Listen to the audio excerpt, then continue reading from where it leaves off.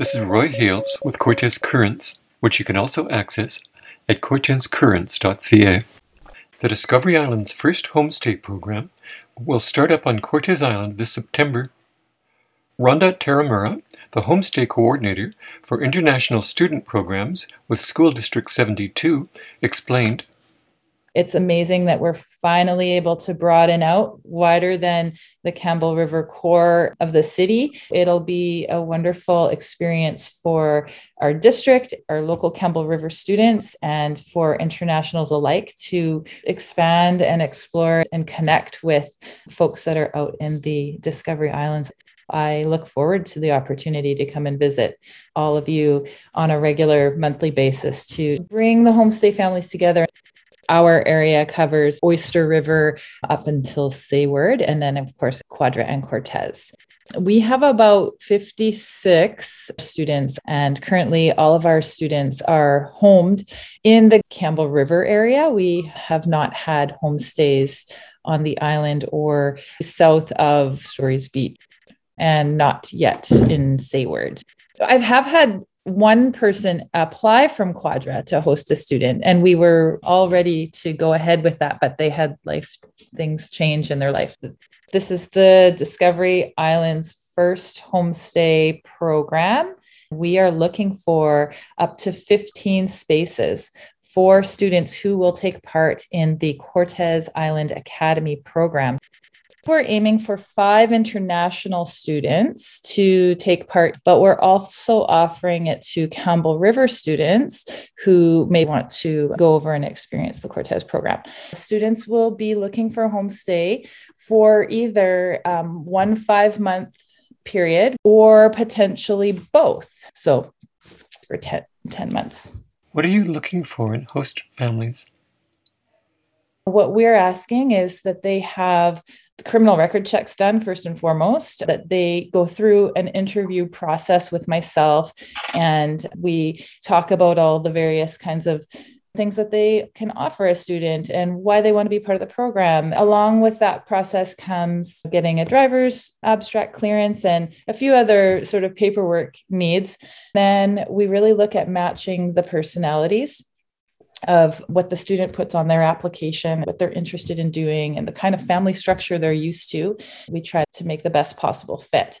So what does it look like in a day-to-day picture is that the student is integrated in the family. They are taking part in the day-to-day chores, activities, social engagements at the family. If you're hosting a dinner party, your student is introduced to your family and friends and hopefully is making relationships beyond yourself. But it really truly starts right in the home. So we really hope to see that a connection is formed so that the student is orienting to the host parent as an extension of their own family. Host parents also have the support of our program, namely the homestay coordinator. So I work very closely with them, communicating on a regular basis with my homestays, whether it's regular emails or whether it's texting personally back and forth about questions, advice, or just where do I find the travel request form because my student wants to do such and such. I'm always here, and I'm really happy to get to know the relationship that you've got with your students specifically, so I can be a support in place if my presence is required to connect with the student as well. We're really a program based in relationships in every respect of the word, whether we're making connections with agents around the world to bring new students in, or whether we are directly communicating with a host family or a student in a day-to-day sort of way. Every year prior to our September students arriving, we spend time and talk about the cultural iceberg. It's one of our slides in training, and it talks a lot about what to be thinking about in terms of cultural differences. What we see on the outside, accent or language or different foods, that is just the tip of the cultural iceberg. what lies beneath is much greater. It's cultural differences that run to the core of how a person experiences their everyday life, the norms of just behaviors and gestures and things that in one country can mean something vastly different than in another country. An example, in some cultures, eye contact is viewed as very rude and disrespectful. And in other countries, such as Canada, if there is no eye contact, when we're communicating, it's considered very rude and disrespectful. So that can be a culture clash where we see some hurt feelings or misunderstandings. I'm here to kind of coach through some of the stuff. The team at the International Students Program is made up of 4 awesome staff members led by Mercedes Haydak. She's our program manager. We also have Kim Sticks, who is our academic advisor, and Karen Giesbrecht is our administrator. And the 4 of us work super closely together. We have 2 applications already in from Cortes families. And I had the opportunity to meet both of them last week when I came to Cortes to tour the island and to meet those folks. I do expect there will be at least 1 more application that I've heard of that's on its way. I'd like to have as many as possible, because I will be helping get the Campbell River kids also in homestays. So we do look forward to 15 or 20 homestays on Cortes Island. We don't know what students will be enrolled in until those applications have been accepted and processed, but we do know what's being offered to them. We are looking for those applications as soon as possible so that I can begin to get to know these families and come and visit you before we welcome these students. The homestay program is providing $900 a month remuneration for hosts, and that covers the cost for the student to live in the home, the food that they're eating. Essentially, anything that the student requires outside of that comes out of their own pocket. So if they need to buy new clothes or school supplies, or they want to eat out and go socialize with friends, that's all their own personal money. Any field trips, costs, or things like this, that's the student's out of pocket expense. Anything that they want to include as grocery items that is something that's considered quite expensive or not normal for the homestay, the student would be expected to also pay for. When it comes to having a student with a dietary difference, then we actually provide more remuneration for those students. So I believe it's $125 if the student is celiac or a vegan or something like that, to support the extra cost of groceries. Our homestays are expected to provide 3 meals a day plus snacks. They're expected to provide a bedroom with a door that closes, obviously, a bed, some storage for clothing, access to bathroom and hygiene facilities. They are also expected to provide guidance, supervision, and a welcoming, nurturing home environment for the student to participate in. Now, this could be up to 2 students in a home. If there's 2 separate bedrooms, they do need to be separated. And generally, we like to keep the students separated based on their first language.